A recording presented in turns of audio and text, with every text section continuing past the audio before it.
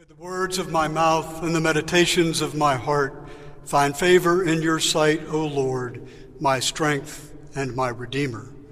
Amen.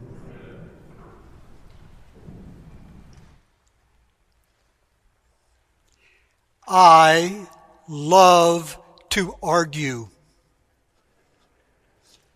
In a prior life, I was once introduced by a friend to someone else who said, "This is George. Now beware, he's in the arguing business." I realized that having a priest who likes to argue, or even a spouse, is not always what people are looking for. But there is, I think, a dignity to it. There is a purpose worth pursuing. For you see, arguing is really about telling a story in hopes that I can persuade you to agree with it. Arguing is a way that we come together. Arguing is a way that we find the truth. Arguing is the art of persuasion. The problem with arguing, I think, is that we often fail to distinguish between arguing and fighting. Now, fighting is a little bit different, and I'm pretty good at that too at times, but there's a different purpose. Fighting is about winning. Fighting is about vanquishing your foe. Fighting is about domination. Do you see the difference between arguing and fighting? Now, I think Jesus knows something about this distinction and helps us understand it in our gospel passage today, the Sermon on the Plain from Luke. Blessed are the poor, he says, woe to the rich. Those sound like fighting words, don't they, right off the bat? But if you think a little about what those words might have meant to the people that were there, you might get a different perspective. You see, poor to that crowd and rich to that crowd are different than we think of those terms. They believed in first century Palestine that fundamentally they lived in a closed system, a closed society. That whatever goods and possessions there were to have, whatever status or power there was to obtain, whatever love there was to receive, was already out there and already with someone. So, the key was simply to keep what you inherited. The distribution had already been made. The poor, then, are those who lack the power to hold on to their inheritance. They can't protect themselves. They are vulnerable. The rich are the ones who are acquiring goods that they don't deserve, gaining possessions that they should not take, getting power that is not theirs to have. A widow without a son is poor, regardless of how much money she might have. A landowner with vast estates is poor if he is maimed or blind or suffering from leprosy. Poor is about not being able to protect yourself. Rich is about being greedy. Now, of that crowd, there were probably a very minority of people who fell into either one of those categories. The majority of people there were neither rich by this biblical definition nor poor. They are not the ends of an economic spectrum. They are two minority groups. So why is Jesus pointing this out? What's his purpose? They're not fighting words, I argue. It's an argument. It's trying to point to the community. It's trying to point to a consciousness of the whole. It's trying to invite people to change their behavior about their own self-perception or about their way they're behaving in the world because of the presence of God, because of the community, because of what it does to other people. The gospel is good news for the poor. They are raised up. Jesus' mama taught him that. Right? It's right there in the Magnificat.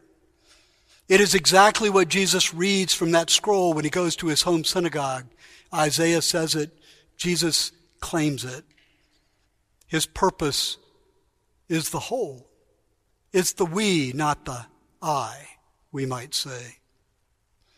When he's offering woes to the rich, he is not attempting to vanquish them or dominate them or exclude them. He is inviting them to join, to be members of the community, to exercise their power, their presence in relationship with other people.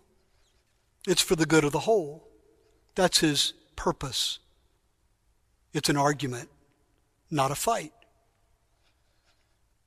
Now, I want to offer you an example that's maybe more contemporary, perhaps even more personal. John Gottman, a marriage therapist and researcher, did a prolonged study back in the 80s and 90s. He had a retreat center in Seattle, Washington, and for 9 years, he invited couples to come in and spend the weekend. They would put them in various situations. They would invite them to have various conversations, and they would film it all. You could think about reality television, really, because that's kind of what it was like.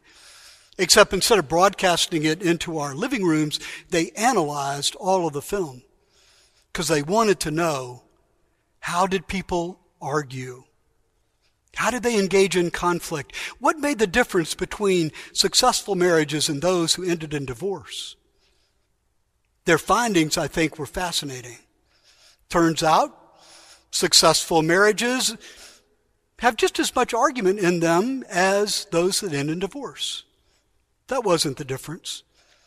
The tone of those conflicts, it could be just as energized in successful marriages as those that ended in divorce. That wasn't the difference. The content? No difference there either, really. There was a lot of similarity in the way these couples engaged in conflict. The difference was that one way or another, the successful marriages used the argument to solve a problem, to better their marriage, to deepen their relationship with each other. And they both knew it, even in the heat of the argument. Whereas the marriages that ended in divorce tended to use that moment to win, to dominate, to vanquish. And they both knew it in the moment. Argument is a way that friends find truth.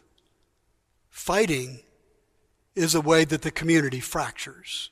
It's its very purpose when you think about it.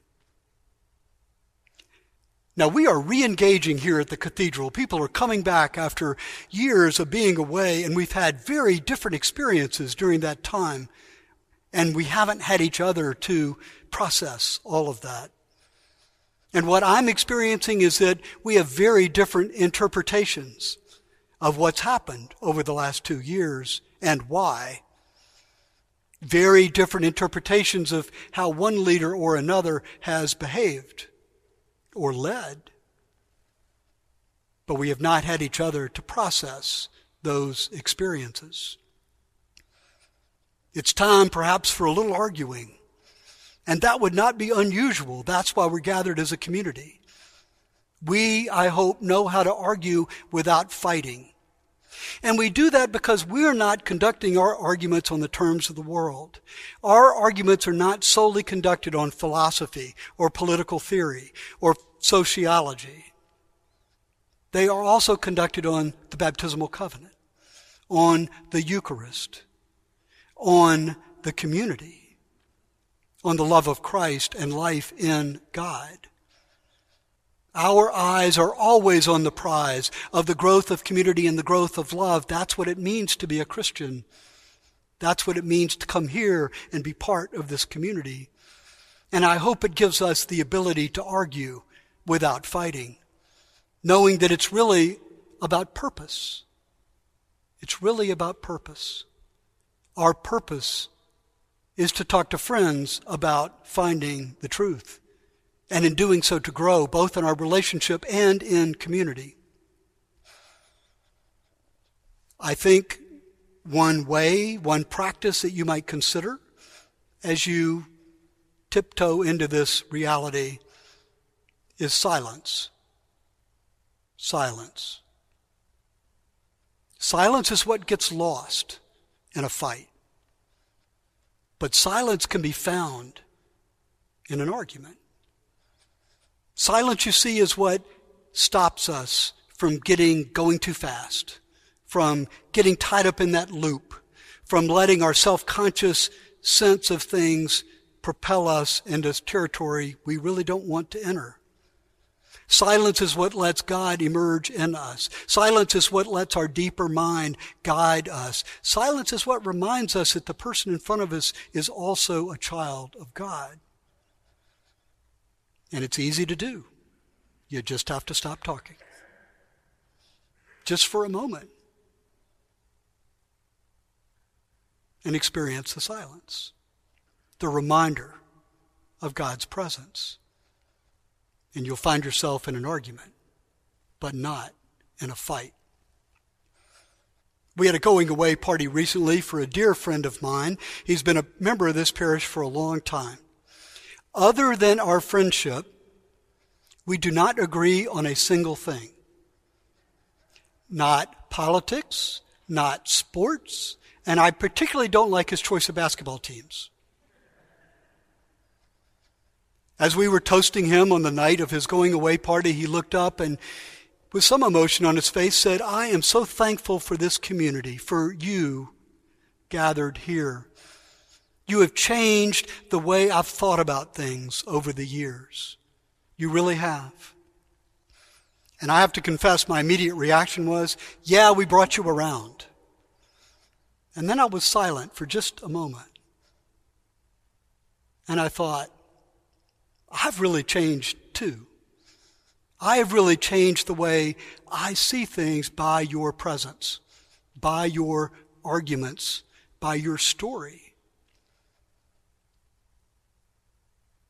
We have both grown together, hopefully far from the positions we would have occupied had we been left to our own devices, through argument, in friendship.